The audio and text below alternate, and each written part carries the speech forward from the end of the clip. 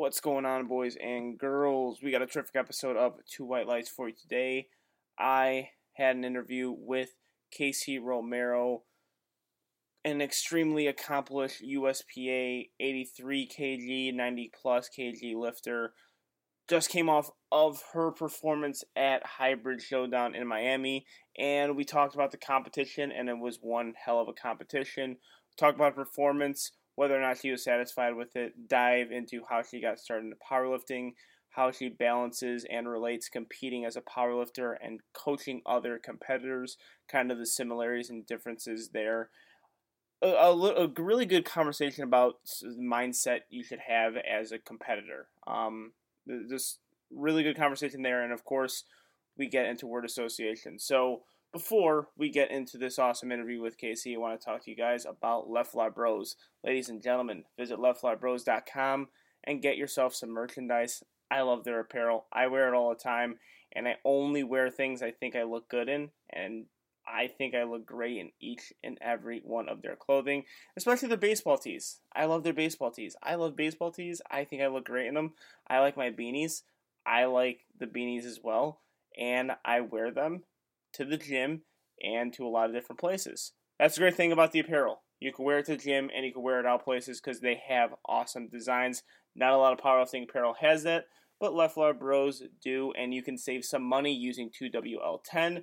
Go on leftflybros.com, use that code 2WL10 and get 10% off of your order. Also, while you're on the internet, right after you close the tab out of leftflybros.com, go to rivalist.net, use promo code Angelo15 and get yourself 15% off of your proteins, branching, and amino acids, pre-workout, creatine, whatever you need. Rivalist has got it. Use promo code Angelo15, and here it is. 2 White Lights.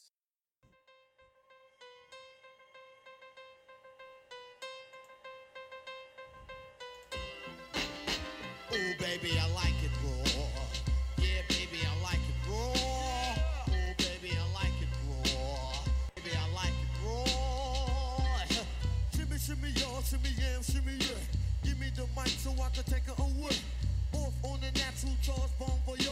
Yeah, from the home of the Dodger Brooklyn squad. It is Monday, February 10th, and welcome to Two White Lights, the favorite podcast of Greg Nuckols. And we have a terrific show for you. I introduced her at the beginning of the show. Casey Romero joined me for an interview, and terrific interview with her. She was on my radar for a while, just moving big numbers and compete at Hybrid Showdown, and that meet was awesome. I did not realize how many high-level competitors were competing there, and that is an early candidate for meet of the year.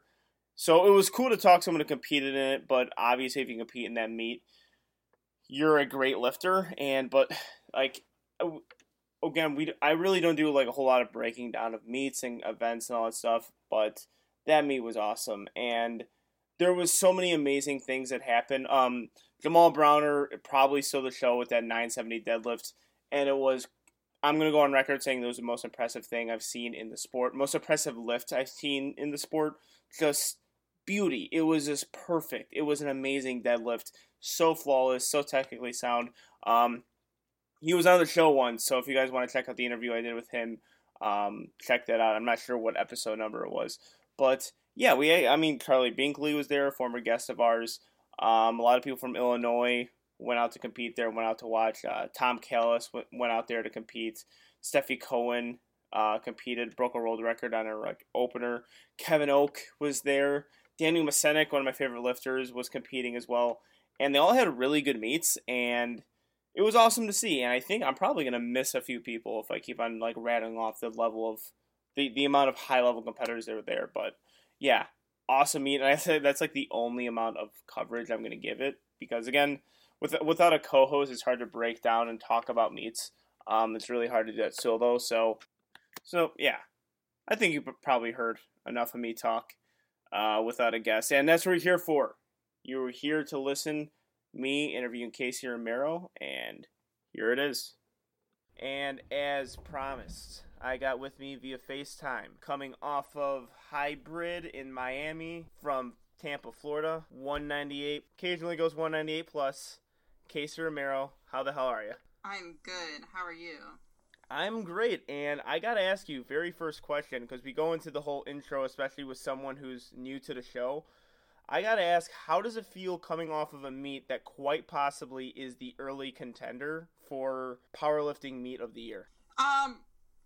What do you mean? Like how I did, or?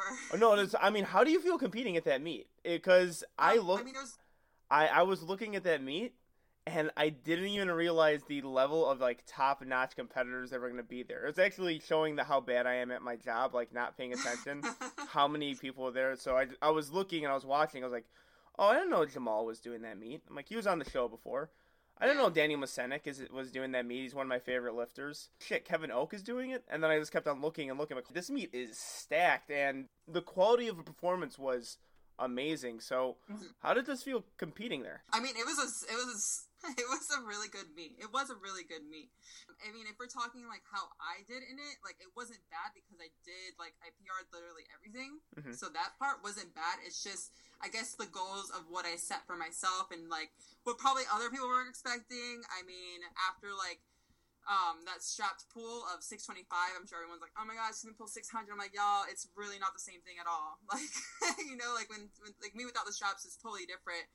Not only because it's like strapless, but because I've so heavily trained with straps, and I never even trained mixed grip. I was training hook grip for the purpose to match like straps, and I just completely just said, I think it was like a week and a half out, I was like, I'm not doing hook grip, I'm doing mix. So I just had to kind of go with what I can pull from that. So yeah, with that whole thing, like, so obviously deads didn't really go the way I wanted. I'm not really a bencher, so I don't really care about that. Squats went really, really well because throughout prep, I was constantly like talking about my depth. This is always like a weird thing of like me getting into the hole is always just really weird. I don't know. I like freak out while I'm getting into the hole, and I'll just come up kind of early. But I think like one big difference was with that was I kept looking down when I was squatting, and like everyone would always tell me like, why do you have your head down? Why do you have your head down? And I'm just like, this is what I do. Like that's just how I squat. And literally like 4 days out, I'm like, I'm gonna look up. And then I started looking up, and I started hitting depth, and I was just like, oh, okay, so everyone was right.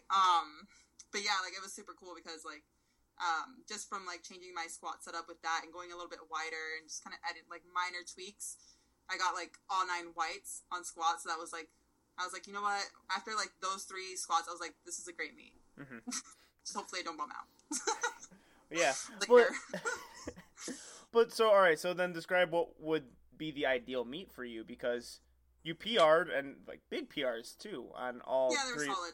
Yeah, on all 3 of your lifts. So if there was there like a total you had set, or on all 3 were you looking to hit a specific number? I mean, I guess I had kind of like an unrealistic expectation because like I really went into the meet like, okay, I'm just going to be kind of easy on squat and bench, and my real focus was deadlifts, and I was like, it'd be really cool if I could take like a deadlift record. Did not come close. But yeah, like the 198's record, I think I would have to do like 603. 198 plus wasn't much, so I didn't really care. It was like 607. And I was like, well, I can easily pull both of those of straps. So I was like, so if I can easily do it with straps, then maybe I can difficultly do them with mixed grip. Not happening. So I'm really just, that's why like I had like my program already set up, and like I was already going into it because I was just like, all right, I need to transition like my strap pull into my mixed grip, which like isn't really a difficult thing to do. It's kind of more just tedious than anything.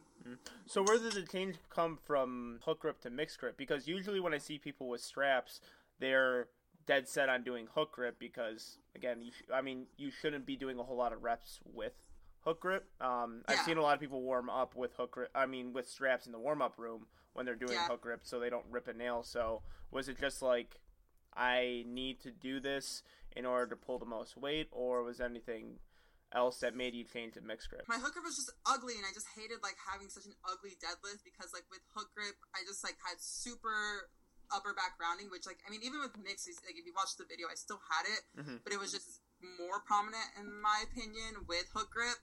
Not only that, but like I have low pain tolerance for my thumbs, so I couldn't really do all I can do. I'm just so focused on the fact of like, oh my god, my thumbs are on fire, and I lose it way easier than I do with mixed grip. Like my mixed grip, it'll pretty much hold for anything at all. Like I never worry about grip on that.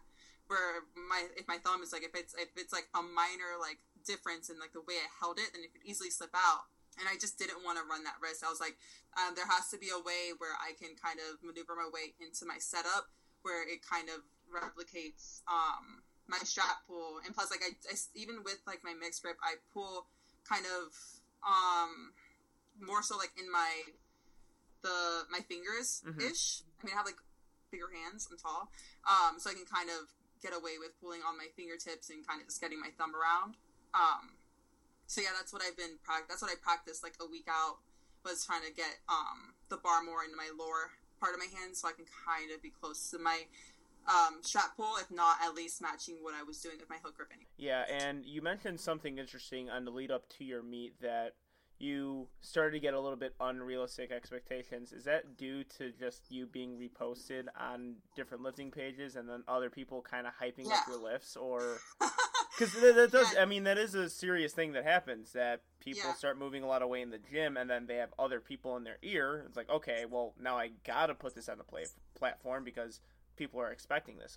Yeah, I mean, it was just like, oh my god, this girl just pulled the 625, that's massive, and it's just like, that's not gonna happen, most likely.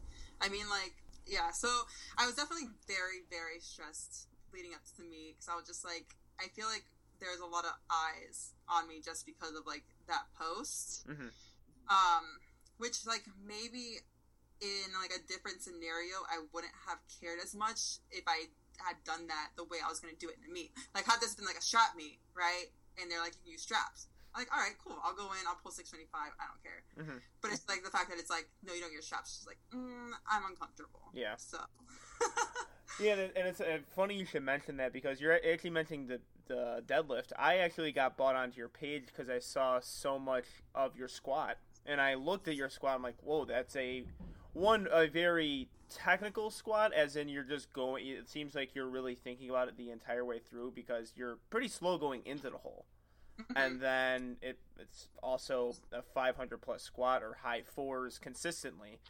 And then I'm like, all right, well, that's a follow. I definitely could learn something from this lifter. Obviously incredibly strong. But then I'm like, holy shit, there's also a high fives deadlift thrown in there too. Yeah, I would. The internet can be awesome and just put some other thoughts in people's head at the same time. Yeah. I mean, like, the people I've talked to about it, when I was just like, oh, I hope no one thinks I'm going to pull, like, my strap pull or something in the meet. They're like, well, any, like, seasoned lifter knows, like, that's the difference, you know? I mean, like, I do have a friend, like, he says how, like, he throws on straps whenever, like, his thumbs are pretty much done, and his pull's actually worse with straps. Yeah. So it's kind of weird. Oh, I cannot lift in straps. Like, it does not work. I tried it once, I used to be like that. I used to be like that. I was like, no, I'm never pulling with straps. I feel so weird. I can't engage my lats. It was so bad. And then I, like, just got super accustomed. Yeah, I just couldn't. I mean, I would just literally lose grip, which is hilarious, that I would lose, like, the grip of the strap, which makes... I mean, it should make no sense, but until I cannot grip both hands over the bar, I have to do mixed grip, or else it just completely slips. Yeah. So, you're obviously super in tune and knowledgeable about your own lifts. You also do coaching, but we're going to get into a little later, because I got to ask you that first introduction question. How did you get your start in the fitness, and then how did that kind of transition into powerlifting? So I was always kind of like a thicker girl, I guess, heavier. I like to eat. Very into eating. So I got pretty heavy, and I was like, well, okay, I need to do something about this. Like, I need to actually, like, take the gym serious. I was like, well, I know, like, if I set, like, an ultimate goal, then I'll stick to it more so. So then the first thing I did to actually set a goal was I actually signed up for a bikini bodybuilding NPC thing. So yeah, I was like 6 months out for that or something, and it worked well. So I'm really good at, like, these end goals. I mean, I got to, like, a lower 19% body fat, like, pretty decent for, like, my first competition, whatever. But yeah, like, two months or something prior to the actual competition, I met my past boyfriend, and he was into powerlifting, and so, like, through him, it just kind of got me into, like, well, these people are eating and lifting heavy, and I'm like eating spinach and doing lame shit. So yeah, after that competition, I fucking had like spray tan up my nose, literally. And I was like, this sucked. Like, I'm not into this. And then, so right after that competition, I was like, yeah, it was cool, like being super lean, but like I actually want to be like super strong. So from then on, like I just did all powerlifting. Mm-hmm. So then how? Well, actually, I was getting my first point is right after college, right after high school, I started, getting into fitness, and bodybuilding was like the first thing that I was interested in, but I never wanted to compete because that whole idea of the competition side of bodybuilding made zero sense to me. Like you mentioned, spray tan up your nose. I'm like, there's not one thing about competing in bodybuilding that I would find enjoyable. People do find that enjoyable. Awesome, perfect. That, makes them happier. But for me, I always looked at bodybuilding like I can't see the competition side being very fun. Yeah, like being on stage and just being judged, and it's like not even like it's not like a set in stone like judging, right? Mm-hmm. Like if you powerlift, it's like she pulled 500 pounds. Yeah. If you're on a stage, there's no like set perfect like exactly like what's being judged. It's like, oh, the judges likes her shoulders or likes her glutes or her hamstrings or whatever. It's like it's very opinionated. It's not set in stone like powerlifting. Like if you lifted the weight, you lifted the weight. There's no, and obviously they can say like, oh, lockout or depth or whatever, but it's not the same. If that makes sense. Oh yeah, it does. Well, I was about to say I used to think that powerlifting there was no opinions in it or it's not, objective in any way. But then I saw different federations how they judge squats and, actually all three lifts, squat, bench, and deadlift. You can manipulate the three into getting white lights, but the nature of it is it's based on whether or not you can lift a weight. And then two, one of my friends who competed in bodybuilding told me, like, oh yeah, you're judged on stage presence. I was like, boom, I'm out. There is nothing stage present about me. I'm like, I can't be stage present. Like, I can't have that, like, fake personality. It's like, oh, you always have to have a smile. I'm like, nope. I am not going to flex and smile at the same time. It's like, that is really bizarre. And that's probably the biggest thing for me. Every time I talk about bodybuilding on the show, it sounds like I'm really shitting on it. And I'm not. That is my sole opinion of it. Yeah. It's a certain personality, just like powerlifting is a certain personality. Oh yeah. Oh, absolutely. And people get nervous, like, and it's understandable when you hit the platform. People always ask, like, how do you deal with the nerves? It's like, it's weird. You're nervous before the lift, but once you step onto the platform, you know that you can't go anywhere. And I'm, like, no longer nervous, like, right in that moment of being on a platform. But actually, right when I step off and right before, I'm incredibly nervous. So I'm like a nervous wreck. But right when I go onto it, it's like, okay, I'm calm now. Because I'm either going to miss it or I'm going to hit it, and there's really nowhere I can go. Like, if you're shitty at bodybuilding, you have to stay there forever. And then you have to pose, and you have to flex. And if it's not, it's like bombing as like a stand-up comedy special. It's like you can't go anywhere. It's like you're going to be out there trying to make people entertained or laugh, and you can't go anywhere because you're on the spot. Going into powerlifting, do you have any like inspirations or people that you looked up to while you were, getting your start? I'd actually say that Steph was a big one. Mm-hmm. I've always been like a big fan of hers. Always loved her, just because like it's cool. Like if you like just watch her, you can see how she kind of branches outside of powerlifting in a way. Like she's big on her like aesthetics and athletics thing. Mm-hmm. So like I'm really big about like having the aesthetic, like in general of like qualities of who you are, like aesthetics, athletics, like your strength, whatever, and intelligence. And like she like she obviously has all of those. She has like her PhD and whatever. And then obviously she's very lean, and not only lean, but she has a solid build, and then obviously she's strong. So like stuff like that is like what I like as like who I would say is like a favorite lifter, is when you can kind of combine like all good qualities of like a person. Mm-hmm. Yeah, we had a past episode on our Mount Rushmore of like strength athletes and powerlifters. Steffi was on mine due to some of the reasons you just added. And I think there's no one in the sport right now who's actually putting out as good information, free information, as Steffi is right now. Mm-hmm. There's a lot of things that, for a while that I didn't have a coach, I would have to use like Instagram, YouTube, and try to like understand things if I had a hip shift or if there were some issues in my technique. A person like Steffi was a perfect place to go because she was explaining that stuff for free, and that's hard to get. Mm-hmm. Yeah. Describe to me your first meet, or when did you start competing? I think my first meet was like January of 2017. Okay. So we've been in the sport for a little bit. So first meet, how did that go? It was solid. I mean, I didn't like bomb out or anything. I think, in that one, like if you want to know my numbers were probably like a 280 squat, probably like a 120-ish bench, and my deadlift. My deadlift was always like pretty solid. It was, at least for like starting out, it was always like the heavier one. I think like 370-ish. Mm-hmm. So yeah, but back then I was also, I think that first meet I weighed in at like 158 or something, so I was a lot smaller. Okay.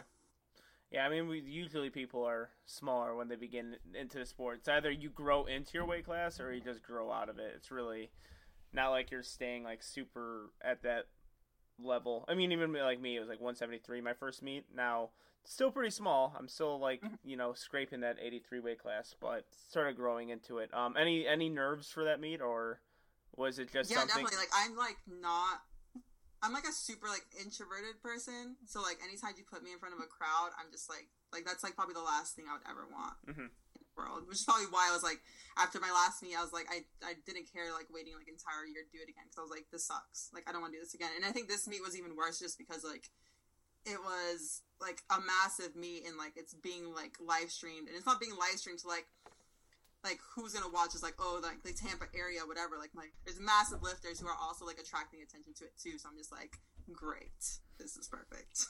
Yeah, I mean, I don't watch many meets, but that meet I was tuning into because again, just the quality of lifters that were lifting at that meet, and a lot of people that I knew, you just kind of had to tune in. And I think people don't realize the mental drain that competing could take on someone, especially if you're only doing really competitive meets.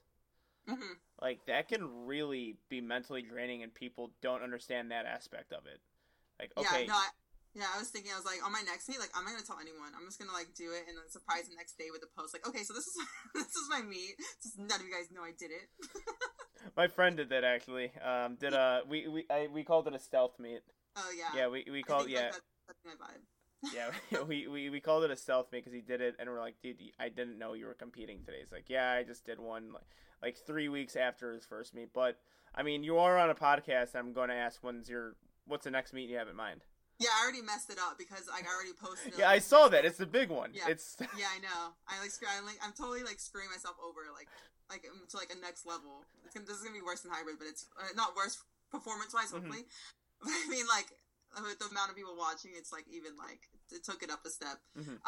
Yeah. So then I went and I randomly got invited to the Showdown meet, which is like.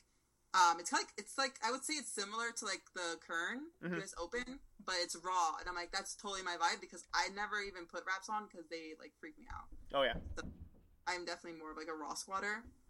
So yeah, I'm way more into that, and like more so like my future goals are more so like they were more thought of in like doing raw, not wraps. I really don't want to do wraps. So yeah, and I think.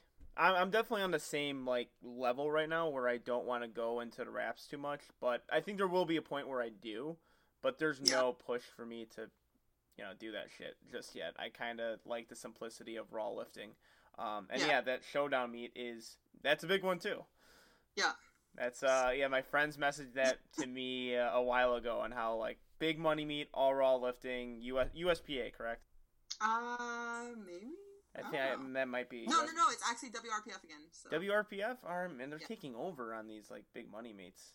Making the USPA look bad, I guess, by doing that. But do you find that as you progress more into the sport, because you just told me about your first meet, when you progress more, is it harder for you to stay satisfied with your current progression?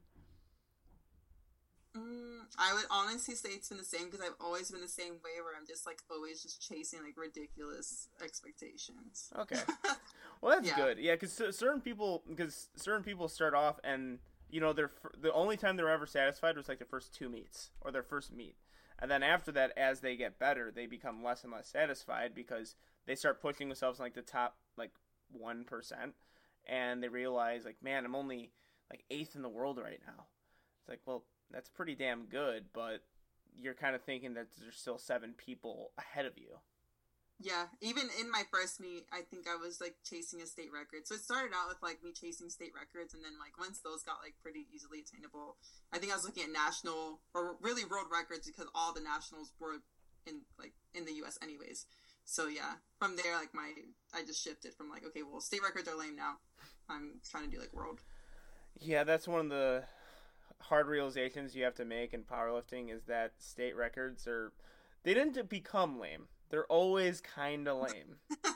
I mean, I think if you get one in like your first meet, that's cool. Like if you're first or second, like if you're new and you just go and get like a state record, that's cool. Oh yeah, but it also does build that like false sense of like confidence because I actually broke an APF national record my first meet, open national record, and I legit thought I'm like, oh, I'm the strongest deadlifter in America. That's how it works, right? Yeah. And then and I didn't have any social media. I was like on my own personal stuff, like. I just did powerlifting for fun. And then I realized, like, towards my second meet, like, oh, shit. There's, like, 30 other federations. I'm like, never mind. Yeah, I'm like, that deadlift isn't that good. It's, like, top 50 in the world right now. Like, not all time. Like, top 50 right now. Of the year, Yeah, it's, like, it was so demoralizing. Like, I was so happy for, like, that 1 or 2 meet that... Yeah. I had a national record, then I was like, oh, this record doesn't mean shit. And then I think that's a lot of state records. I mean, depending on the state. I mean, Texas, like, if you take a state record in USAPL Texas, you're probably taking the record off of some of the best lifters in the world. But... Yeah, so the federation also matters too. Like, USPA, they hold, like, they're pretty big. So, like, if you're doing that, that means you are pretty high. Yeah. But it's, like smaller federations, it's like, well, if there's not a lot of people doing it, then obviously it's easy to take it. Yeah, it does matter on the state too, because USPA Illinois isn't as high profile as USPA in Florida and Texas. Like a lot of the lifters in USPA Illinois, probably aren't setting a whole ton of state records, because if you're a good enough lifter, you're not really setting state records. You're at different meets doing national records or trying to get close to that, but. Yeah, I remember looking at USPA records and kind of being underwhelmed in the state of Illinois, and local and state presence is pretty important too with federation as well.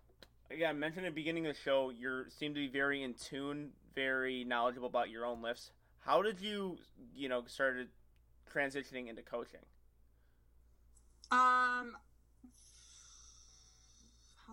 did this happen? I think it was like straight out of like bodybuilding. So like when I was still kind of focused on the whole bikini, whatever, NPC training stuff, I was still kind of trying to play with numbers to kind of figure out like what's causing the strength gain. And that was before I kind of went full into powerlifting. So my background is in math, like statistics is my bachelor's. So I have like a weird thing with numbers. Like it's like very obsessive. It's like OCD numbers. So anytime there's like numbers involved, I'm gonna like full in and like I'm like there has to be like there's something connecting all of this. Like there's a reason like any of this is happening. So yeah, so I was pretty much just playing like solve the game, whatever, I don't know what you call it, with powerlifting. So started early on with like the whole bodybuilding thing. I literally just have the whole thing mapped out. The past boyfriend, he would do actual programming as well. So I would look at what he was doing and kind of like try to see if I see anything different and like if I see anything kind of better. So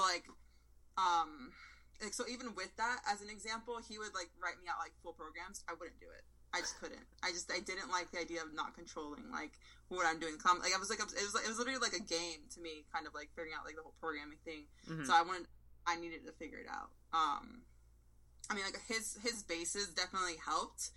and like his ideas, right? But then I just kept going like my own route and kind of like playing with it throughout the years until like eventually I'm at where I'm at, and I'm just like, okay, well, this makes a lot more sense to me now. I just got like my friend who like, she's like kind of not into powerlifting but is into powerlifting, and I just told her like, hey, like, let me try to like help you out and program for you. So it's kind of started out with her as like a guinea pig, another guinea pig, I guess, as like an athlete, whatever, to see like how I can help her. She was doing well, so eventually throughout the time of like seeing what worked for her and seeing what worked for me and like kind of going back and forth, like seeing what's working, that like itself brought the program to like its next level.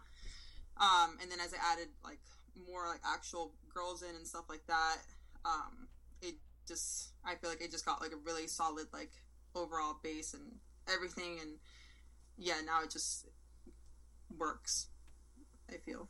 I don't know. All right, so then what would you say takes top priority, your coaching or your competing? They're definitely like, they work together.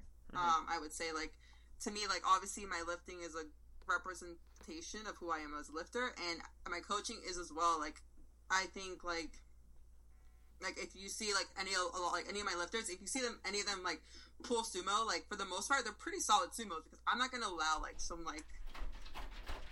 ugly stuff going on. So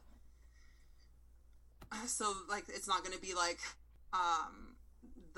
a conventional puller pulling sumo where they're like super leaning forward, or like they're pretty solid sumos all around. Benching is like pretty solid. Squats, like they're like I'm gonna make sure like they're hitting dead, just because like to me it's like how I coach is a representation of who I am as a lifter. So yeah, I definitely say it's 50-50, because I consider them like a connection of me lifting as well. And obviously like, yeah, I want to do really well as a lifter myself, but I also want to make sure I'm actually like coaching and not just like leading people towards like injuries or bad form or anything like that. Like I take both of them very serious. Yeah, so then which one do you enjoy more? Do you enjoy the day-to-day challenges of coaching or the day-to-day challenges of being a competitor? Both. I mean, like, I feel equally as happy when I hit a PR as them. Like, if they do, I'm like super stoked about it, or if I hit one, I'm obviously super stoked about it. All right, I'm gonna be a little bit of a dick right now and make you choose between the two. If there was like some weird ultimatum that was made, you have to pick either coaching or competing, like red pill, blue pill sort of situation. What would you do? Okay, so if it was like, if I had to choose between me hitting a world record or me just coaching, I would pick the world record. Okay, all right. If we're talking that, if it's me like pulling some like normal ass numbers, then I'll pick coaching. Well, yeah, that makes sense, and I've done that before with like some guests who are, again, really good competitors and really good coaches, and I'm like, hey, pick one. Like, seriously, choose one, and they're like, dude, I fucking hate that question. He's like, I hate you so much for asking me that right now, because it is obviously just an ultimatum that will never happen. Yeah. But I'm always curious, because I've seen coaches who are great competitors, and I always try to study them and see what takes top priority. Is it your coaching or competing? Because some of the times that will say something about someone's coaching, if they're a really dedicated competitor, they're going to be a really competitive coach too, and that's good. That's good for an athlete. If they want to beat other people, you can bet your ass they're going to want their athletes to beat other athletes too. Yeah. So that's literally a question I like started putting into my questionnaire. I was just like, so are you powerlifting for like hobby or fitness, or do you like actually want like a record? Like I need to know, because I need to know how like serious I'm taking you. Because if I'm putting out that energy of like, all right, we're gonna win, we're gonna do this, and you're just like, dude, I'm just like doing this for fun. Like I need to know like how to like view you, how to like talk to you, kind of. So I'm like, I don't know why anyone would do this as a hobby. Like that's just like a nonchalant hobby, I guess. I don't know. It's to me that's weird. Like, I'm just a very competitive person. Like, no, I'm in this to like win. Like, this isn't like, like if anything, I'll go fucking like knit or something stupid. I don't know. Well, I've said this on many occasions that it starts off as a hobby for most of us. Like 95% of it starts off as a hobby, and then you get good at that hobby, and then realize that there's a massive competitiveness in this hobby that you're doing, and it slowly starts, like, that spark turns into a flame of just, like, competitive energy, where, of course, like, say if I win USAPL Raw Nationals, I ain't earning a damn cent from winning They USAPL. have like the SBD thing going on, like the Sheffield, whatever. Oh yeah, Sheffield, but then you're just like, but I mean, even if I win Raw Nationals, I probably won't even get invited to Sheffield because I didn't have like the IPF pedigree or whatever qualifications they were looking for. So, but if I win USAPL Raw Nationals and beat Russ Orhe and beat all these other guys that I've looked up to, and I know how good, and I beat them, granted, I won't get a cent from it, but I'll be the happiest motherfucker in the planet. Like, for at least an hour. For at least an hour, I'll just be ecstatic. Like, I just beat all these people, and I don't care if I didn't get paid. I just won a high-profile competition against some of the world's best competitors. Yeah. But, I mean, even with that, like, even though you don't get paid, like, I didn't get paid to go in the gym and be like a douche and pull 625, whatever. But like that got me like so many like crazy like follows and exposure, which in turn through the Instagram world gets you things. Oh yeah, for sure. But then it just turns into a whole nother thing because again, this sport has paid me in ways, and I know it's paid you as well. It has being good at the sport does pay. I'm saying more so. You have to take that extra leap yourself. Like, say if I didn't give a shit about social media, and say if I didn't try to market myself as a lifter and try to reach more people, then if I won USAPL Raw Nationals with 320 followers, then you definitely you will not get paid because people who are trying to endorse their supplement company, their clothing company, any sort of powerlifting equipment, they're going to see 300 followers and be like, yeah, you're a great lifter. You just aren't reaching a market or anything. So we're not going to really take you on as an athlete. But like all that can be removed. And I would just really, just due to the simple competition aspect of it, would just really like to win 83. If you ever do win that competition, that Monday, I'm going to work.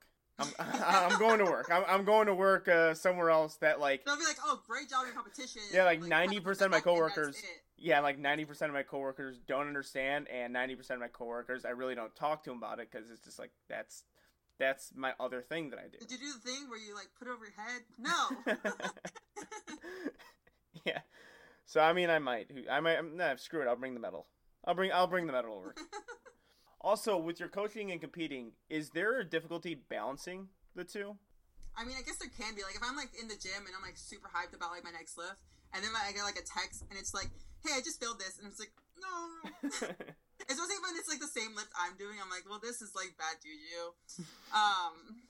But for the most part, no. Like, I really don't care about, like, pausing my training and just, like, replying to them, like, fixing, like, all right, just do this.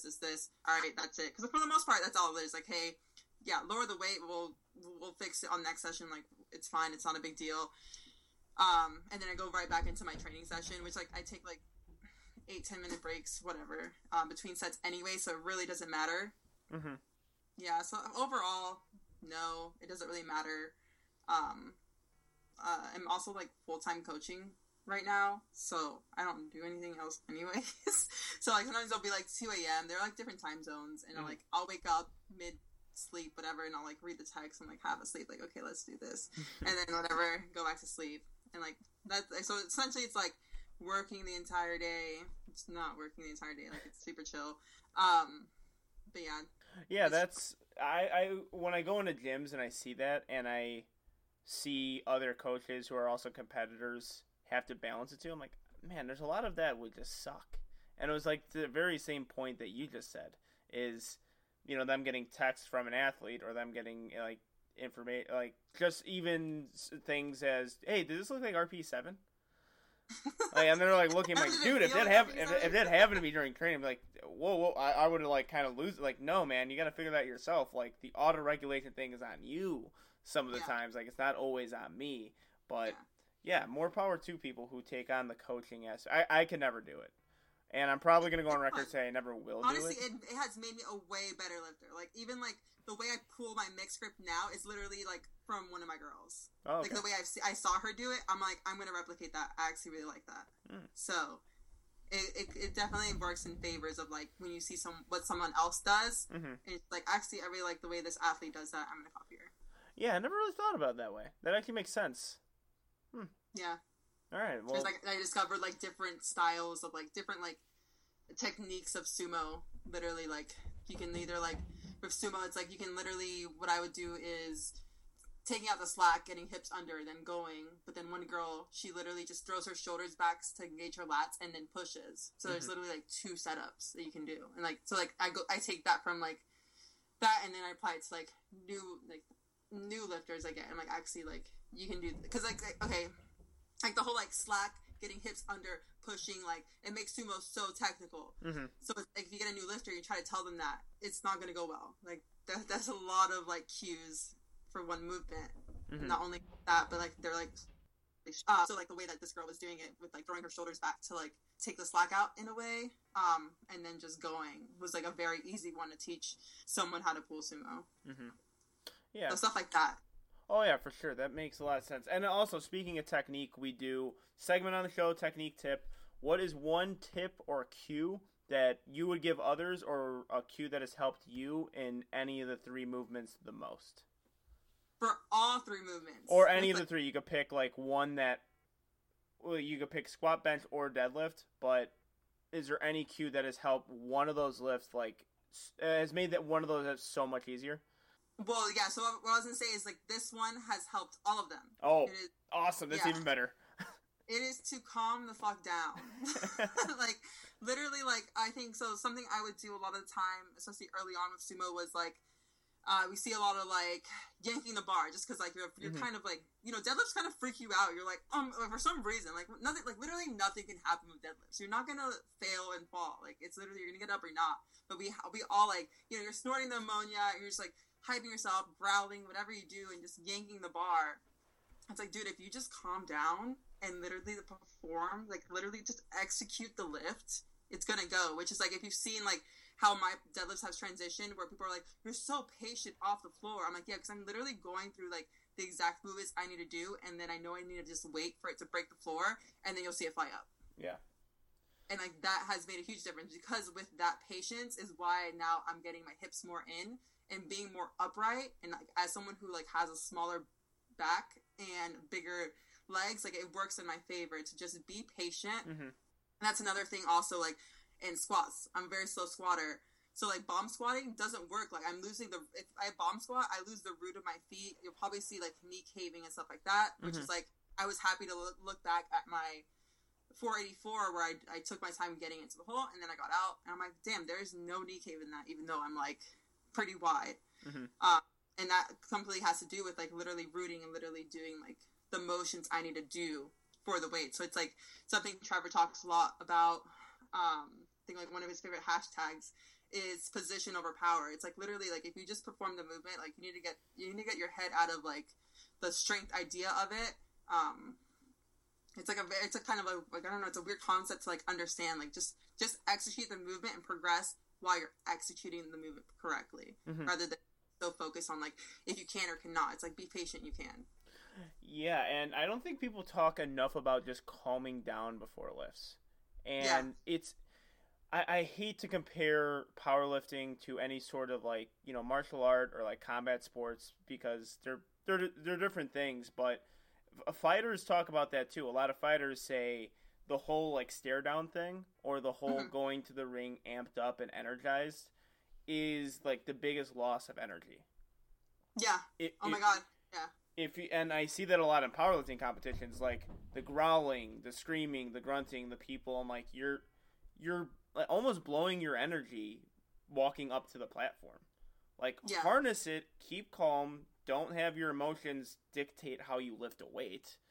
Like, if if you are trying like to put on that facade of being super emotional and super aggressive, then I always see the transition being they're gonna yank the bar off the floor.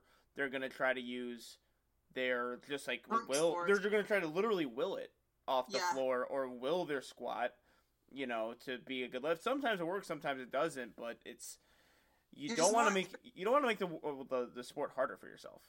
Yeah, you're more likely just going to get injured that way because you're not in tune with your body at all. You're just like you're literally just saying like forcing your body to do a movement. And if what happens in that moment, your body says no, I can't do this, but you're so brute force, like not even paying attention to what's happening to your body. And now you tear something, whatever, because you literally forced your body to just do this rather than like going through the motion and listening to your body and just saying, all right, we're just going to perform this, like perform the movement literally like a machine would perform it, you know? And as someone who like, I totally used to be like that person where I was like sniffing the ammonia, super hyped up, got trap music blaring, like waiting for the bass to drop just so I can like rip this shit off the floor. Like, and it was like, those are literally lifts I deleted from my page and I never look at because I'm like, that's disgusting. You know? Yeah, and it's, and I have seen it work for other people, and they kind of harness their energy in own way. Even if it comes out like before they hit the lift, it's totally fine.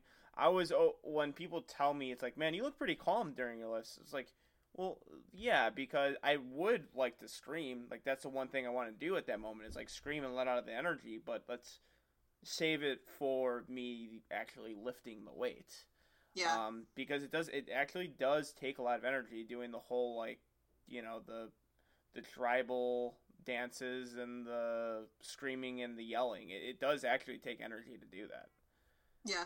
And yeah, any advantage I can get, I'm gonna try to take. But yeah, that is an underappreciated tip. Calming down, chill, relax.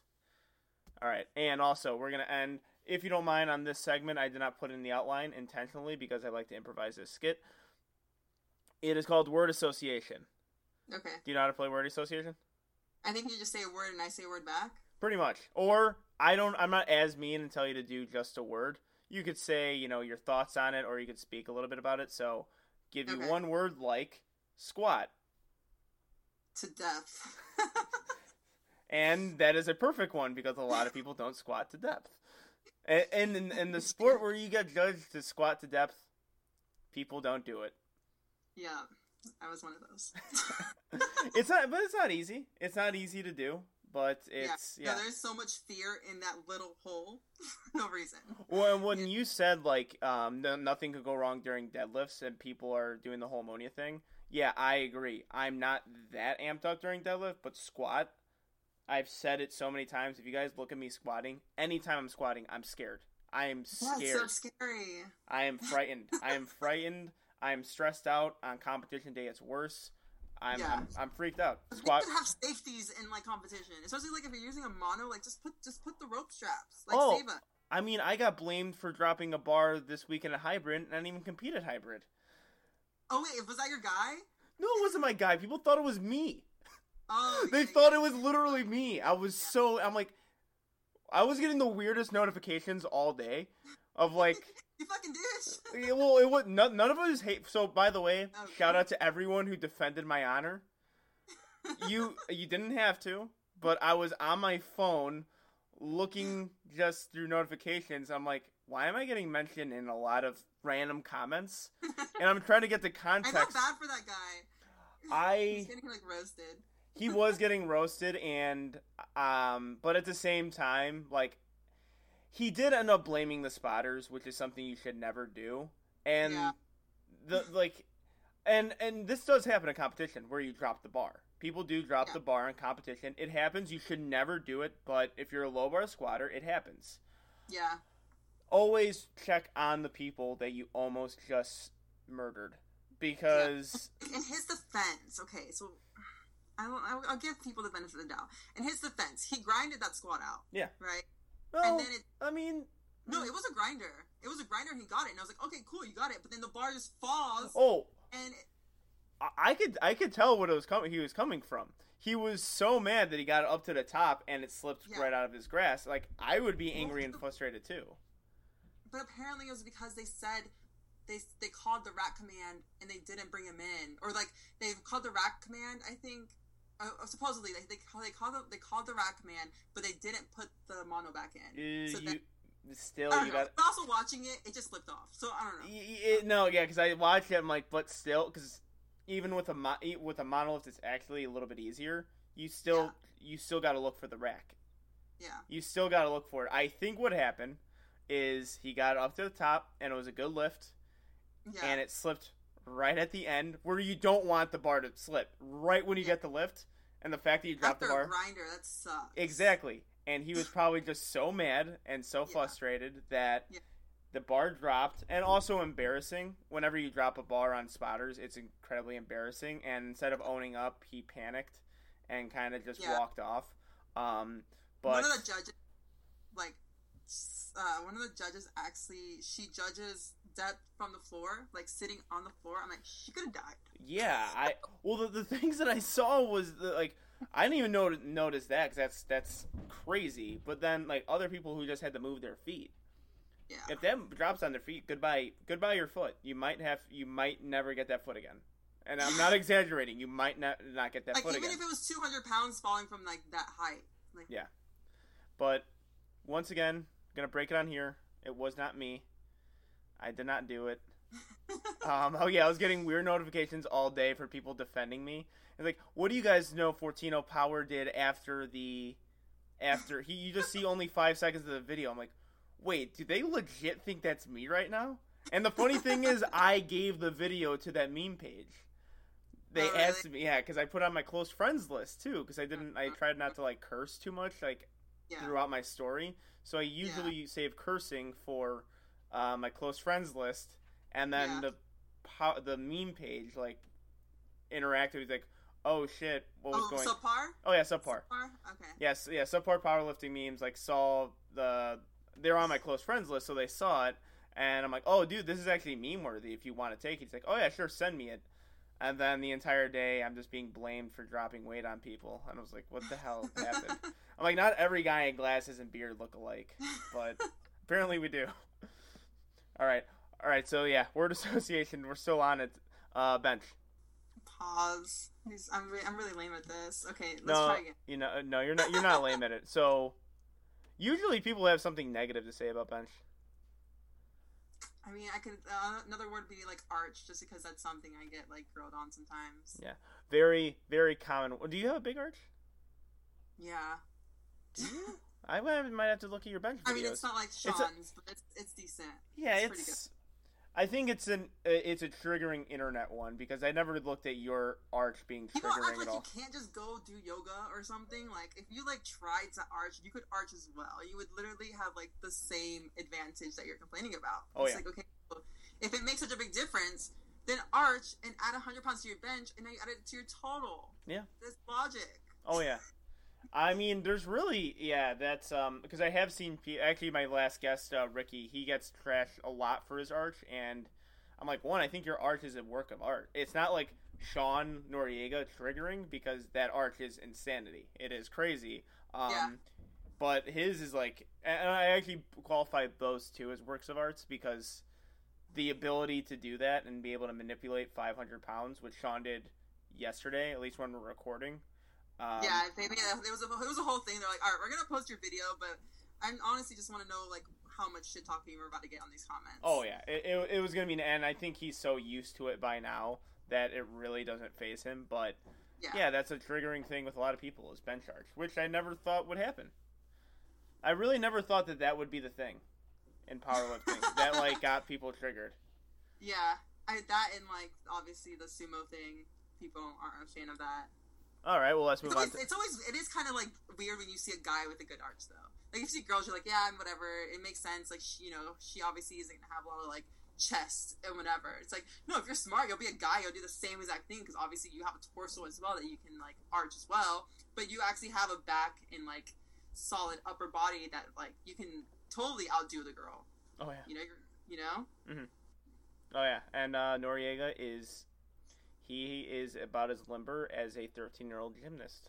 So yeah, I don't get it. I keep trying to copy him, and another one, Brandon Big for Nothing. I don't know if you know who that is. He goes to Hybrid. He's another one. Apparently, Sean had, like, helped him with his arch. So he was trying to, like, communicate with me, like, what was going on, like, how they're doing this. Because, like, a lot of my arch comes from, like, being able to, from, like, more so my lower back, and I have to, like, get my upper back as, like, limber or whatever. But yeah, like, there's a bunch of, like, I forgot. There's some girls who have massive arches like Sean, but Sean's is just so Sean's. I don't understand his because like he has no lower back arching. It's like all coming from like bringing his rib cage to the bar and then just sitting like normal, like just letting his like butt come down. Yeah, there's not like a lower back arch. That's pretty much what. It's weird.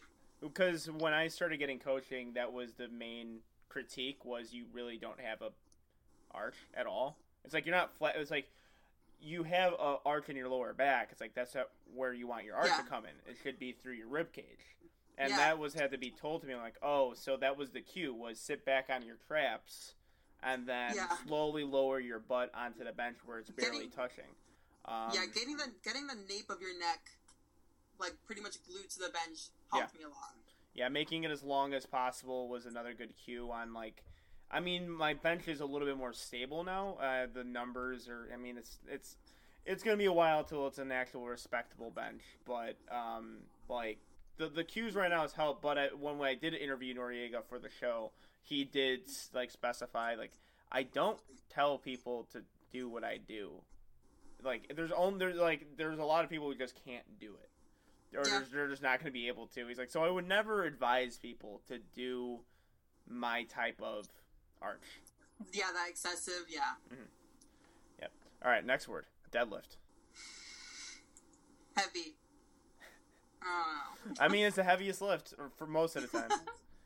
It is the way to jump from 13th place to first place. Yeah, 1000%. With a big deadlift. How about USPA? All right, how about first? Huh? How about an easier one? USAPL. Lame. Just kidding. Natty boys. Yeah, and that could be a lame for a lot of people. That could be extremely lame. How about a hook grip? Painful. That's the number one I get is painful for hook grip. Water cuts. They suck. Yeah, not advisable. Yeah, because I've never been a fan of, like, even losing weight as opposed to losing weight in, like, one day. All right, and I'll let you go on this one. Bodybuilding. Starving. That's if there's one, the feeling of thin is just you being hungry all the time. Yeah, that's literally, like, that's the only way you really, like... Okay, I wouldn't say that's the only way you really, like, lose weight. It depends on, like, the intensity of you trying to lose weight. If you're trying to do, like, 2 pounds a week, you're going to be fucking hungry. If you're trying to do, like, half a pound a week, it's going to be, like, an occasional growl here and there. All right, this has been a terrific interview. Thank you for coming on Two White Lights. Hopefully have you on again sometime, and good luck in your next meet. All right, thank you. And we are back. Thank you again, Casey Romero, for coming on the show. Hopefully we can have you on again sometime. And that's going to do it for Two White Lights.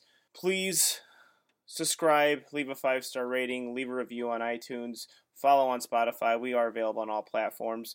Also, definitely subscribe because we got a few requests on having the sound quality for guests to be better. And that's very difficult if they're over FaceTime. They're just naturally always going to be lower. But if you subscribe, leave 5-star ratings, and if we get enough of those, we'll upgrade our equipment. We need money to do that. And the way we get money is if we get a lot of subscribers. So subscribe, leave a review, leave a 5-star rating, and you will be able to get better sound quality for guests. That's going to do it. See you guys next week, working on a guest. There is a long lineup that we can choose from, so, be excited. Be excited for it. Again, that's going to do it for Two White Lights. Peace.